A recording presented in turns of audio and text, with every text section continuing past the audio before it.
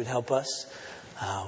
Please, Holy Spirit, grant to us ears to hear, eyes to hear, most especially this new heart that receives that which is true of Christ and believes. So help us now. In Jesus' name, amen. Turn please to Jeremiah chapter 31. Jeremiah chapter 31. I want to read verses 31 to verse 34 is all. Jeremiah chapter 31. Please.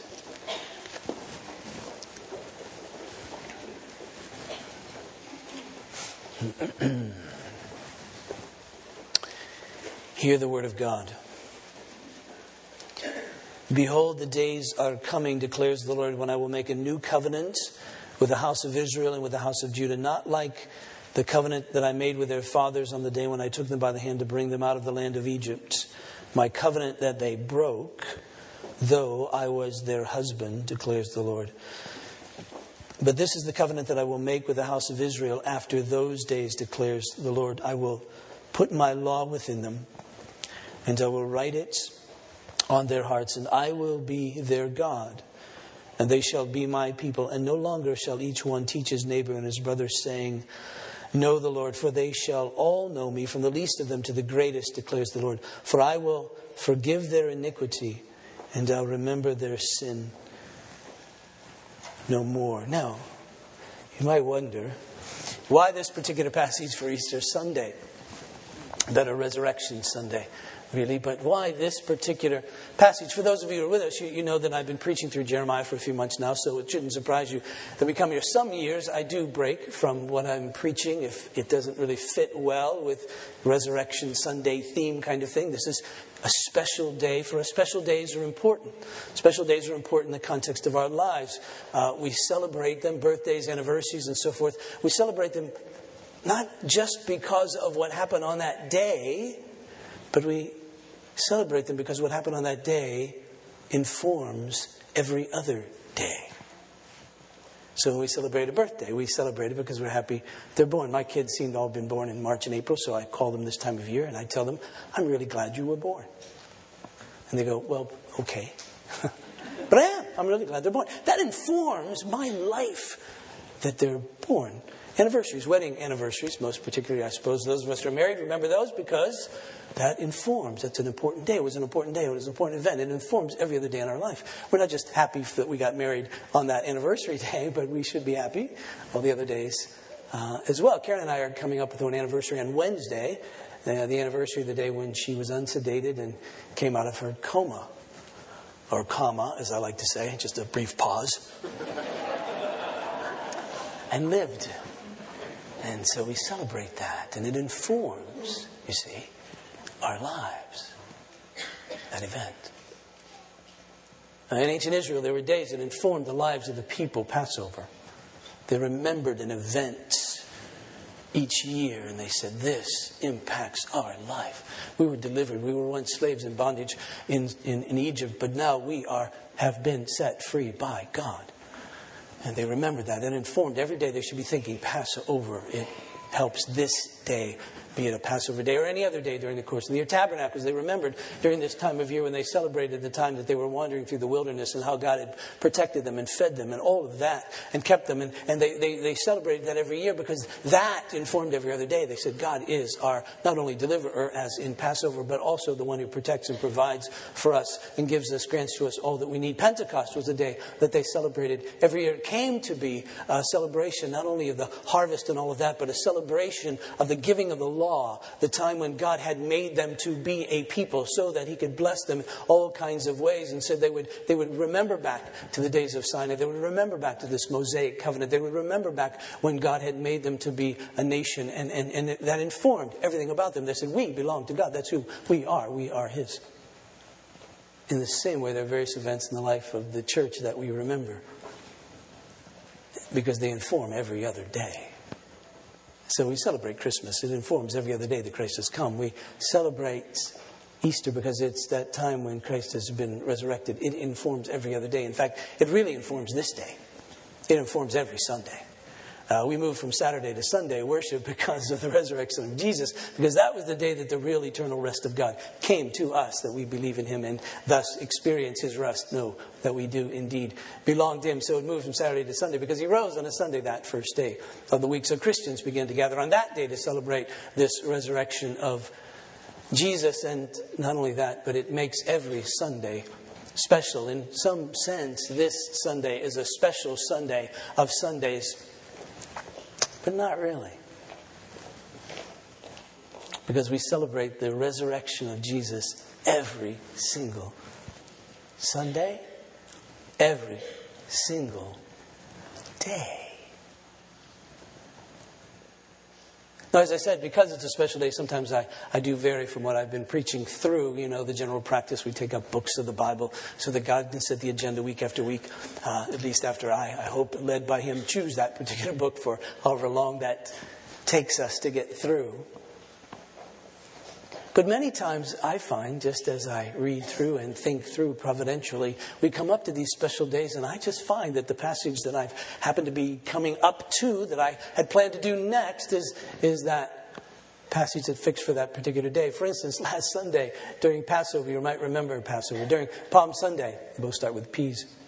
During Palm Sunday, we took up this passage in Jeremiah 29 and another little piece in Jeremiah chapter 30 because those passages dealt with the promise that God had made to his people to bring them peace. You remember in these days, the days about which we're reading, that they were under God's curse, under God's judgment, and the people had been exiled, many, not completely yet. Jerusalem hasn't been yet completely destroyed. It will be, but it hasn't been completely destroyed yet. But the Babylonians have come in a couple of different waves, and they've exiled various ones. They've taken them out of Jerusalem and put them in faraway lands to try to disperse them in such a way as to destroy them. And so Jeremiah wrote them a letter, you may remember, and in that letter he writes to these exiles this word of hope, that God is going to restore you to the land, that he is going to bring peace, that he's going to bring one like David ultimately, who's going to be the one who rule over them. And then we began to think that through and realized that did in part happen, that they were restored to the land, that the temple was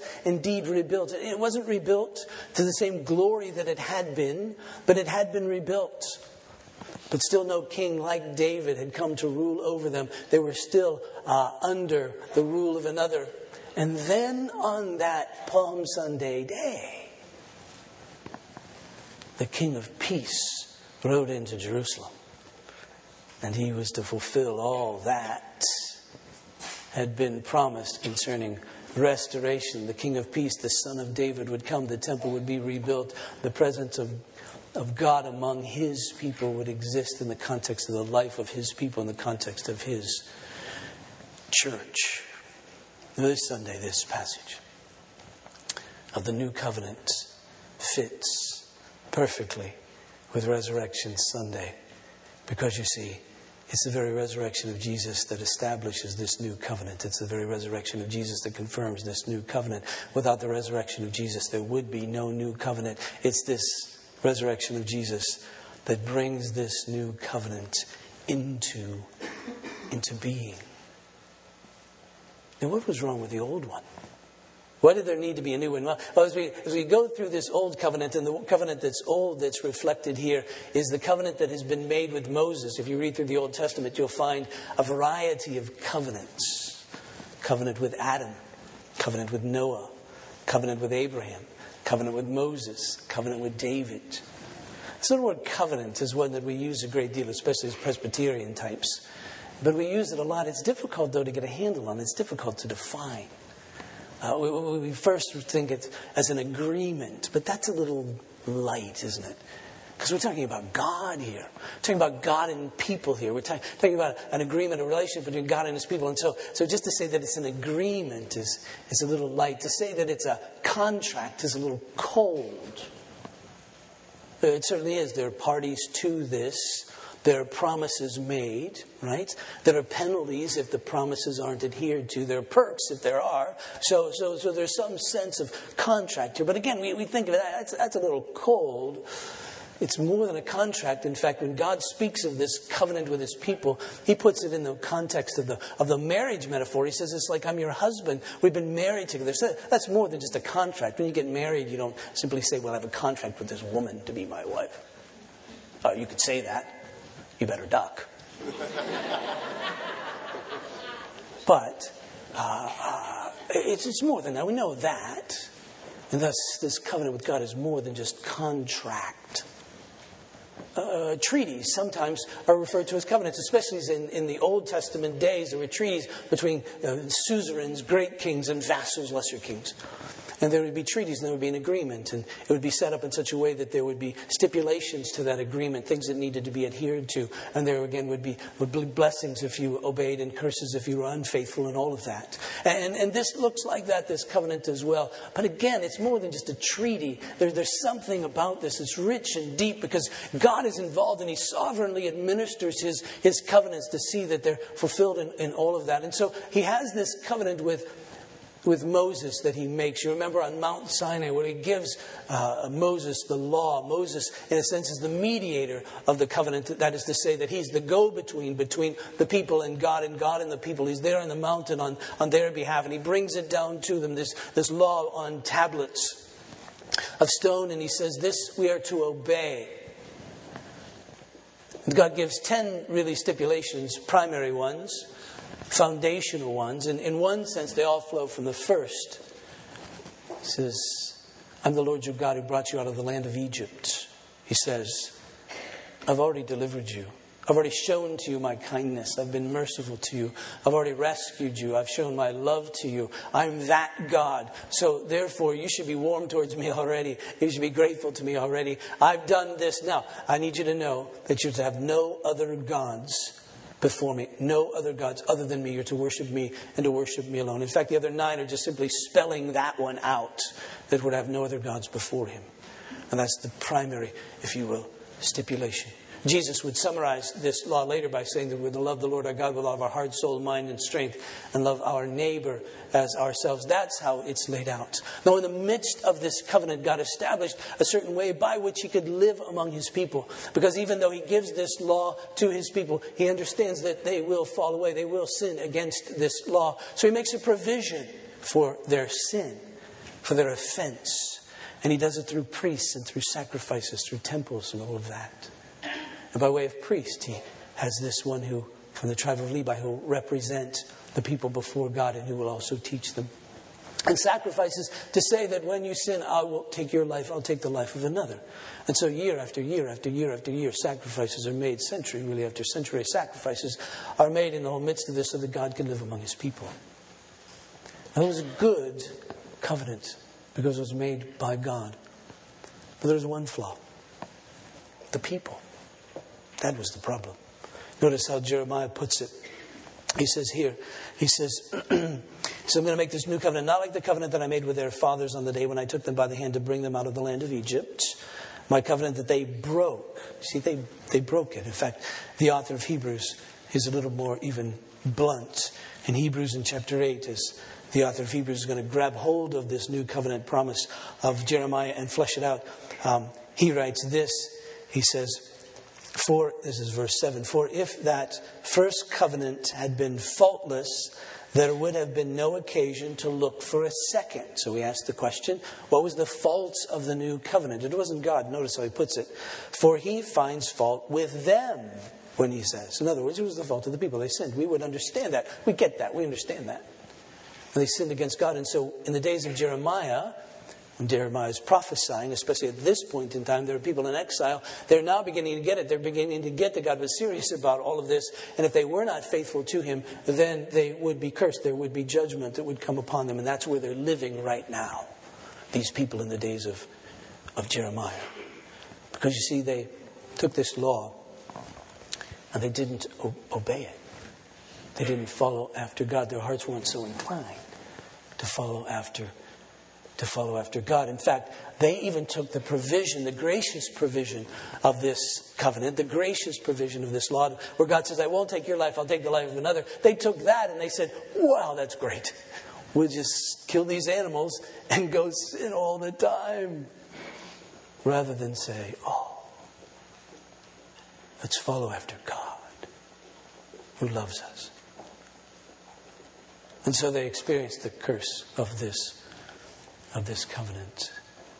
And no matter how long this covenant was in place, it would simply be one that would be broken, because it would be broken by the people. There was no provision in it to make certain that they obeyed. So then there's this new covenant now that comes.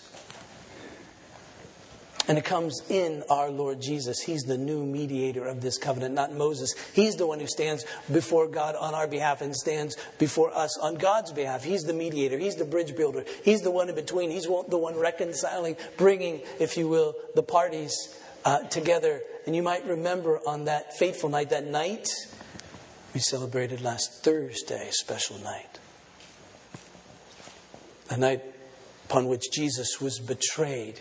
He was with his disciples. They were celebrating Passover, great annual feast, to remind them, to inform them that God is their deliverer. And there he was. He took bread, he broke it, and he gave it to them. And he said, "This is my body, which is given for you." And then he took the cup. And then he said something that should have caused bells and whistles to go off in their heads. I don't know if it did. They may have been thinking of other things. It was such an odd night. But later they certainly would think of this. Jesus took the cup and he said, "This is the new covenant in my blood, shed for many for the forgiveness of sins." The new covenant. Jeremiah, this is the very thing that Jeremiah had spoken of. When God says, "I'm going to make a new covenant with the house of Israel, a new covenant with the house of Judah. I'm going to bring them together.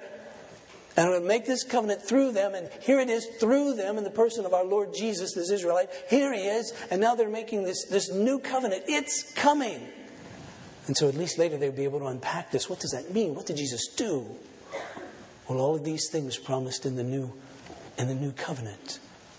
He would write, God would, his law within them and put it in their hearts.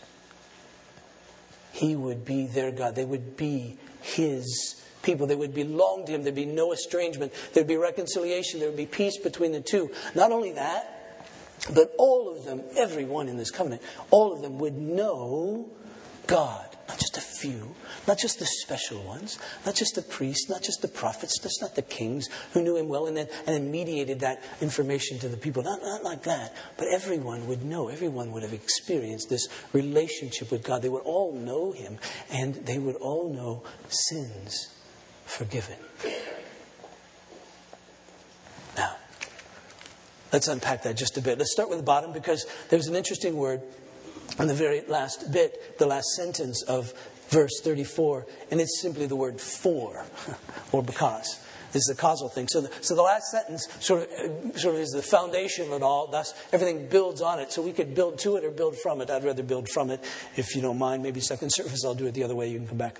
But he says, "For I will forgive their iniquity, and I'll remember their sin no more." He says, now there's a reason that all of you will know me, and there's a reason that I'll be your God and you'll be my people, and there's a reason that I'll put my law within them and write it on their hearts. Because for the ground of all of this is that I'm going to forgive their iniquity, and I'll remember their sin no more. Jesus said, "This is the new covenant in my blood, shed for many, for the forgiveness of sins." Jesus says, by what I'm doing, I'm going to bring forgiveness of sins. Now, in the old covenant, there was a sense of forgiveness, no question about that. But it was as if their sins were always before them, as if their sins were always remembered. Every year, there was a sacrifice on the Day of Atonement. Every year they would gather. Every year they would see the sacrifice. And every year they'd be reminded that they're sinners and that they need to be forgiven. And something needs to happen for their sins to be forgiven. And all that would be great, like 2 minutes after that all took place, you'd go, phew. But then you'd think, if you had a mind, this is going to happen again next year. Oh no, my sins are just going to pile. They're going to pile up. And then next year, on the Day of Atonement, I'll feel this good again. I'll have my conscience cleansed again. It'll feel good again. But until then, they'll just sort of pile up. There's these provisional sacrifices throughout the course of the year, daily sacrifices. I smell something burning. I realize I'm a sinner. I realize that I need to be forgiven my sins. I realize another needs to be taken from me, but it doesn't ever seem to end. It always seems to continue on. But there's a sense in which Jesus says, no, this is it. My blood is sufficient. In fact, the author of Hebrews, as he thinks of what Jeremiah has said in this new covenant, as he lays it out, puts it like this. This is Hebrews chapter 9, verse 24. He says, for Christ has entered not into holy places made with hands, that is not a temple people made, which are copies of the true things. This temple was just a copy of something true. It was a shadow. It was a shadow. You know, when you stand and the sun's here and you stand here, your shadow's over here, you sort of see a resemblance. But there's a sense in which, you see, there was a real temple in glory, and there was a shadow cast on the earth, and God said, build it, it'll look like this. And so that shadow, that temple, you see. For Christ has entered not into the holy places made with hands, which are copies of true things, but into heaven itself, now to appear in the presence of God on our behalf. Nor was it to offer himself repeatedly, as the high priest enters the holy places every year with blood not his own. For then he would have had to suffer repeatedly since the foundation of the world. But he didn't have to suffer repeatedly. He doesn't have to suffer repeatedly. He doesn't have to suffer continually. He did it. He suffered once, as it will say, for all. But, as it is, he's appeared once for all at the end of the ages to put away sin by the sacrifice of himself. And just as it is appointed for man to die once, and after that comes the judgment, so Christ, having been offered once to bear the sins of many, will appear a second time, not to deal with sin, but to save those who are eagerly waiting for him. So he says, this is it. He did it. That's it. No more sacrifice. It's done. All right? So we can be relieved. We can say, that's it. And so God says, listen, we don't have to remember your sins anymore. Not by way of sacrifice. Not by way of atoning. All of that's done. Now we confess our sins, Jesus said. And we're to confess our sins. But that's different, you see. That's the sense of relationship with God. He is our Father. We sin, we grieve him, we know that. So to be restored in fellowship and all of that, we ask for forgiveness. How could we not? But as a believer, as we do that, it isn't to say, I'm lost. Now I'm saved again. And there's that wonderful peace to know that he remembers our sin no more. That doesn't mean God forgets. He's not an idiot. He's omniscient. But he doesn't remember.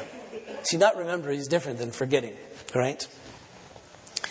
When God is said to remember something, he acts accordingly. When God is said to not remember something, that means he doesn't act accordingly. Which means when our sin comes up, he doesn't remember it. Therefore, he doesn't act accordingly. To act accordingly would be to judge us. To act accordingly would be to condemn us. But when our sin comes up before him, he doesn't act accordingly. Can I tell you my favorite forgiveness story again? This is the 5th time I've told it in 20 years. I keep track of it. I can't remember the last time I told it, but I have a record. I just keep track of this story. I just love this story. I live on this story. I heard it more than 20 years ago. Many of you already know it. You're already rehearsing it in your mind. Okay? Now, it's a story, little boy, remember? South America. True story, I was told, at least by the person who told it to me, said it was true. I'd read it. I don't have the documentation. Even if it isn't true, it's a great story and makes a good point. That's a true point. Mom said, he said, little boy, they had received a visitation from Jesus. And she was curious about that, went and got, from a Catholic community, got the local priest to come and talk to the boy about whether this was a true visitation of Jesus or not. In the midst of the discussion, the priest was confused, didn't know whether it was a true visitation or not, so he left the boy with this question. Next time Jesus comes, ask him what I confessed in my last confession. The priest left. Some months later, Mom calls the priest again, said, saw him again. The priest comes. Have his talk to see if this little boy really did receive a visitation of Jesus. And so he says to the priest finally, do you remember what I asked you the last time we met? And the boy said, yes. He said, what was that? He said, you asked me to ask Jesus what you confessed in your last confession. And the priest said, yes. He said, what did Jesus say? And the little boy said, Jesus said, I can't remember. I don't know about visitation from Jesus, but the kid could be a theologian. It's true. Doesn't remember it anymore. And he doesn't need to, because it's done. It's been taken care of. The wrath of God is satisfied in Jesus. This is the blood of the new covenant. I shed my blood. You see, the blood of animals can't really suffice. They're just animals. How can they stand for you and me? But here's one who is human and divine, who stands for us, stands for God. He's worth us all. Therefore, his blood suffices, satisfies for our sin. Rest in that. In this new covenant, Jeremiah, God says, not only your sins will be forgiven, but because your sins are forgiven, then you'll know me. Because you see, the spiritual barrier between us and knowing God is, in fact, our sin. We can't know him until that's dealt with. Now, there's the natural barrier, obviously, for us in knowing God. He's God, and we're not. He's the creator, we're the created. He's infinite, we're finite. That makes it difficult, right, to really get to know him. So he reveals himself to us. In the context of that, though, still, as he reveals himself to us, the Scripture says that we suppress that truth in unrighteousness. Romans chapter 1, verse 18. We suppress that truth in unrighteousness. We really don't want to go there with God because of our sin. Because no matter what else anybody says, no matter what we say, whatever we think is true, the truth of the matter is that deep down inside, we know ultimately that he's holy and we are not. And so that causes people to bend over backwards to try to avoid a real, true encounter with God. Sometimes it's by being very religious. Sometimes it's by making all the sacrifices. Sometimes it's by doing all this stuff. Because if I can do all this stuff, then maybe God will be pleased with me. And I just won't look that way. I'll just trust that he's accepting of me. And that'll be fine. Or it may be just blatant atheism. He isn't there. Therefore, what does it really matter? Somehow we suppress, we bury this sense of the presence of God. But once we know sins are forgiven, once we know that Christ has come, and then you see we can go to him. Because now we're going to him as not simply the judge, but also Savior. Not only the one who condemns, but the one who forgives. Not only the one who is just, but the one who is merciful. And we go to him. And we go in Jesus, not in ourselves. We go in him. Tagging along with him under his blood, we say, he died so that I might live now. The barrier is broken. I can really know you. And in Jesus, we know him. The Scripture tells us that the Lord Jesus came to reveal the Father to us. He said, if you've seen me, you've seen the Father. Meaning, look at me and you'll know God. And so we see the justice of God as he dies on the cross. We see what sin does. We see the judgment of God against sin. We see that we know God's justice. But we also know God's love and mercy as we look on the cross. Because we see therein Jesus taking it for us. So we know God through Jesus. And he says, and that's going to be true for everybody. Everybody in this covenant. You'll all know me. It's not like the old covenant where there are priests who have to teach the people. They're special. They're a particular tribe. They're a particular group of people. And they're the ones who mediate this truth of God. And to really know God, you got to go through that earthly priest or that earthly prophet. They're those special ones who are anointed by God. But he says, no, what's true in this whole new covenant is that everybody's going to know me. Though he said, therefore, you will not have to be taught like that. I know if you're thinking, well, then, Bill, why do we pay you? Well, I frankly, I don't know some days. I give some of it back. But you don't pay me to be a priest. You don't pay me to be a mediator. You don't pay me to be the one who has special experiences with God and then I come and tell you. I'm no different than you. We're part of the same body. We have different callings, different functions, different roles. I happen to have this one. But I'm not a priest. Never look at me or anybody like me in that regard. One of my dear friends says in the body of Christ, pastors, teachers are really stomachs. Take some of the glory out of it. We kind of take in the nourishment for the body. I don't even want to think about how stomachs dispense that. So I don't want to apply that to us. That would be, I don't know. I'm not even going to say that.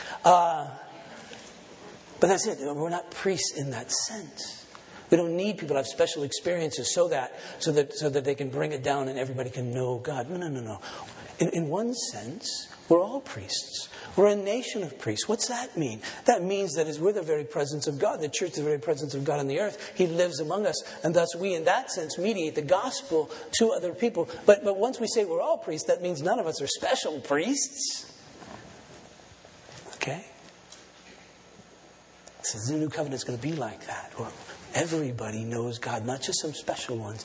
Everybody knows God in this covenant. Why? Because everybody's sins are forgiven. So that the barrier to God is broken, is taken away. We can know Him, and we belong to Him. There's reconciliation, there's peace. As the scriptures say, that He's brought peace through the blood of His cross. Reconciliation with God through the blood of His cross. We're estranged from God, but now we no longer are, those who believe in Him, because Jesus has died and taken all that away. And then He says this, God does, I'm going to do something that's unique in the midst of a covenant. I'm going to ensure that you love me.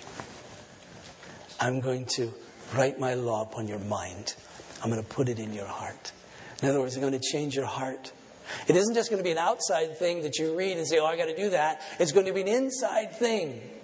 It's going to be something within you. It's going to be a new disposition of heart. Ezekiel spoke of this when he spoke of the new covenant coming. When God says, I'm going to take out that heart of stone and put in a heart of flesh.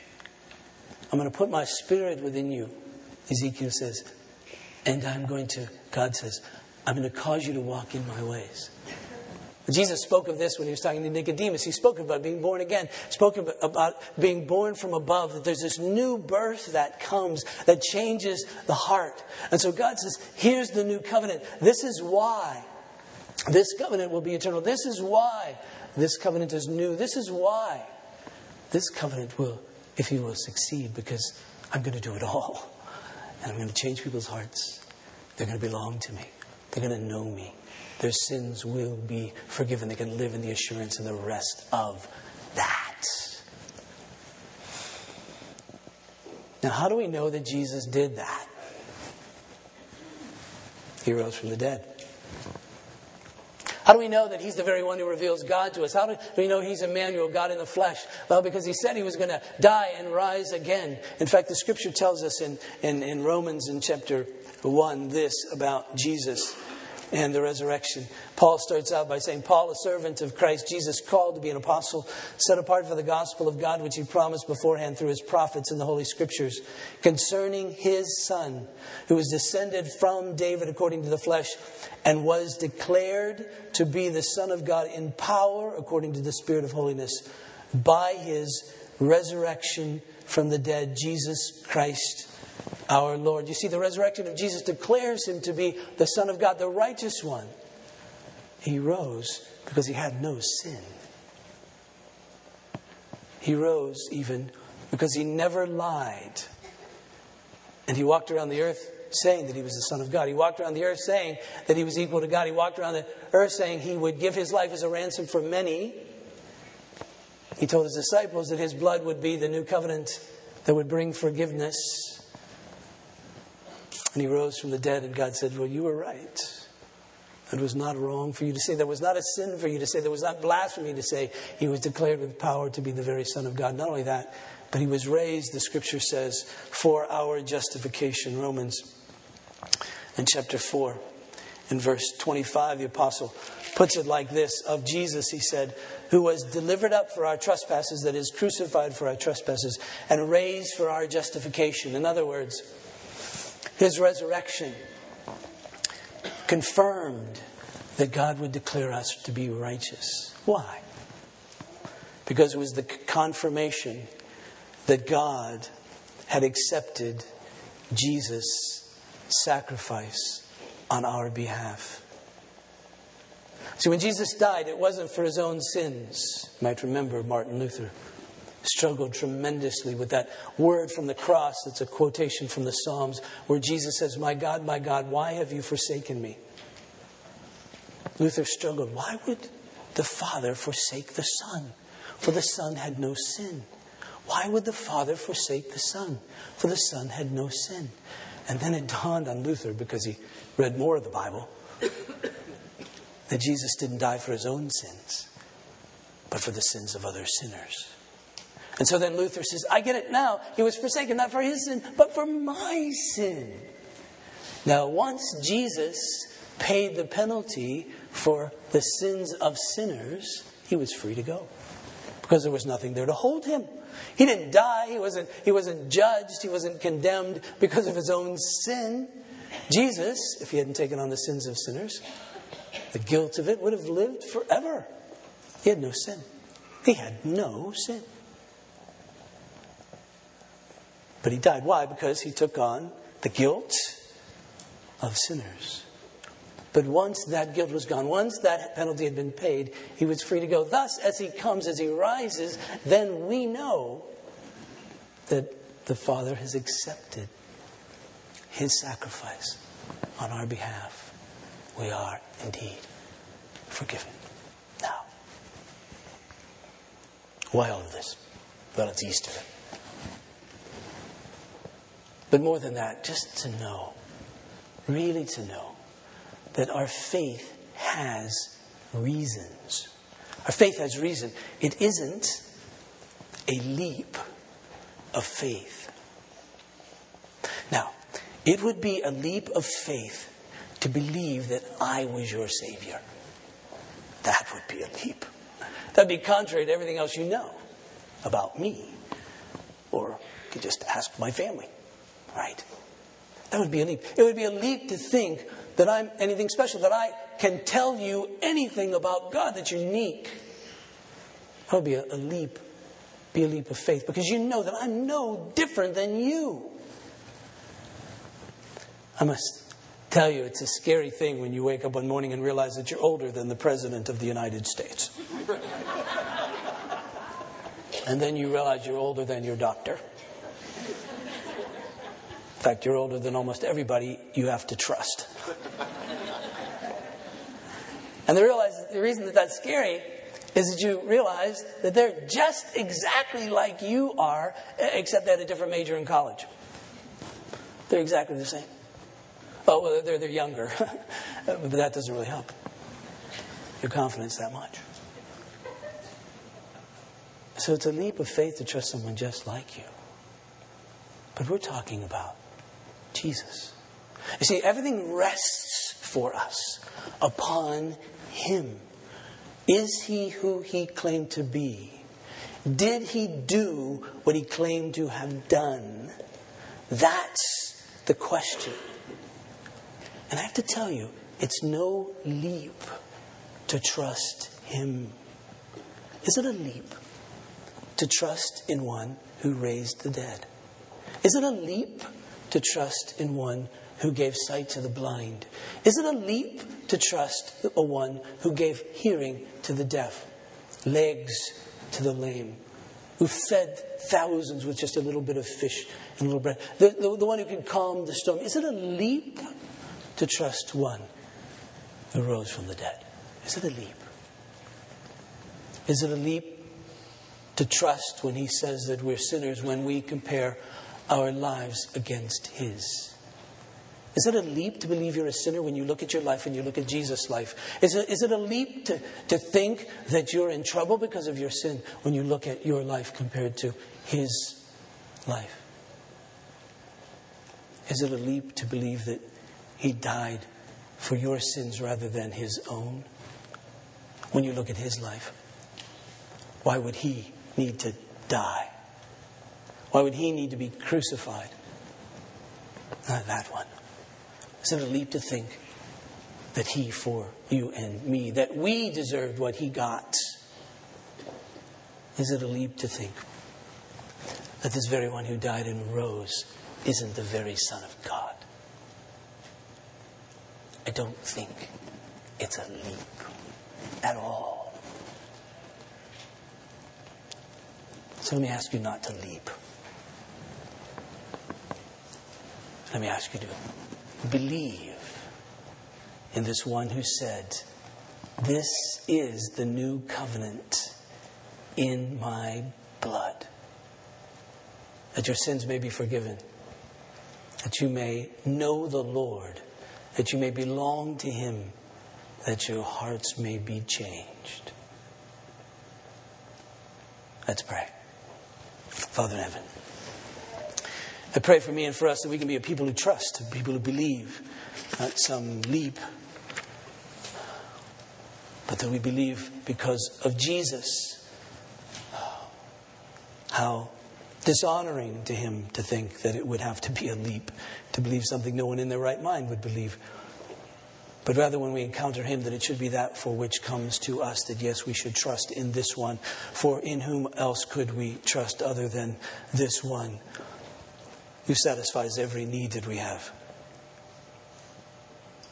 So Father, here we are today to take great confidence and comfort in the fact that Jesus is risen. We know that you've exalted him. We know that he's at your right hand, ruling and reigning over all things for the sake of his church. And God, as he rules, we know that he's interceding for us. He lives even now to make certain that all that he did is fulfilled and fulfilled in us. And we know, God, that he intercedes as one who knows exactly how we feel, for he knows our weakness. Tempted in every way as we have been, yet without sin he. So God, we come through him knowing that we're accepted by you because of what he has done. And as we come to his throne, it's a throne of grace and mercy. So we come as those in need, and we pray that while you have called us to live holy lives, lives that honor you and reflect you, we know that we live in a world that tempts us to go our own way or the ways of others, that the evil one enforces these temptations, and there's still residing in us a desire to follow other ways. So God, we pray that you would strengthen us to resist all of these temptations, that we may follow after you and you alone. God, many are experiencing weaknesses and difficulties in relationships and marriage and family and friendships. Heal wounds, God. Give us grace to love and to restore relationships. Father, many are experiencing weakness in body. There is much sickness that slows us. There's disease that debilitates us and threatens to take our lives. Father, we pray that you'd bring healing, an awareness of your presence. And even though difficult times have come, still sins are forgiven. Still we know you. Still we belong to you. Still our hearts are inclined towards you. Some are grieving for loss, provide comfort. Some are lonely, bring friendship and companionship, an abiding sense of your presence. Some live in the fear of the future. Give an awareness of your rule over all things, your wisdom in all matters, your love for us, that we might find peace. God, we lay our lives before you and ask these things and so much more. In the name of our Lord Jesus, whose blood has bought our forgiveness, whose blood has bought our very lives, so that now we're forgiven, so that now we know you, so that now we belong to you, so that now we are inclined to follow after you. Be with us, I pray. In Jesus' name. Amen. Please stand for the benediction.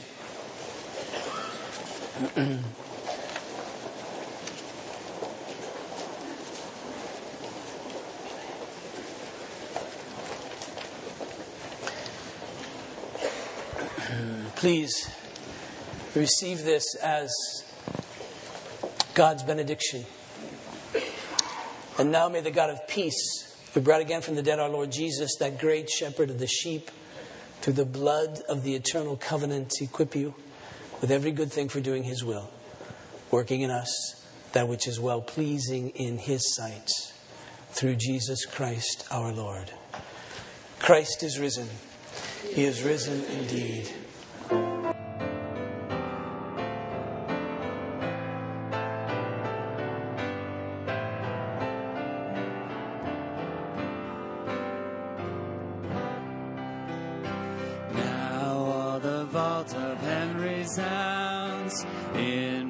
Of love that still abounds. Christ has triumphed, he is living. Sing choirs of angels loud and clear, repeat their song of glory here. Christ has triumphed. Christ has triumphed.